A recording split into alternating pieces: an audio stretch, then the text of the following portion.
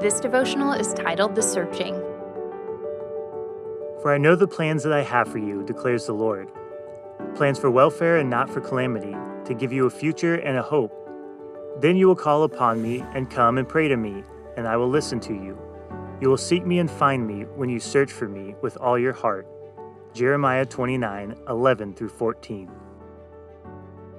Calamity does not have to define us, and it certainly does not define what God is doing. God has a plan, and that plan is for our best, for our future, our hope. This famous t-shirt verse comes right after God tells Israel he is bringing a calamitous judgment upon them. He has removed his hand of protection due to their disobedience. The proper application of this verse is in connection with calamity. Even when we bring calamity upon ourselves, God's plan is to turn that into prosperity. One of the primary ways calamity can benefit us is to cause us to seek God. In the valleys, all illusions of self-reliance are stripped away. It is in the valleys we know definitively that we need help, so we call upon the Lord. The Lord's interest is not so much for us to escape adverse circumstances. It is for us to find Him. That is the source of our greatest riches. And we find Jesus when that is what we seek.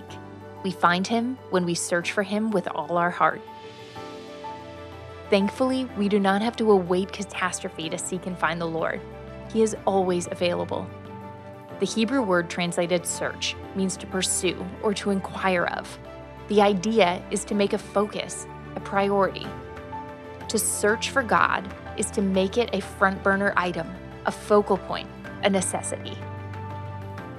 Our greatest riches, best outcomes, and true welfare comes about when we make a top priority to see God in all we do, to conform our perspectives to what is true, to seek His ways rather than the path urged by fleshly desires. When we search, we find, and what we find is the greatest possible prosperity, intimacy with Jesus.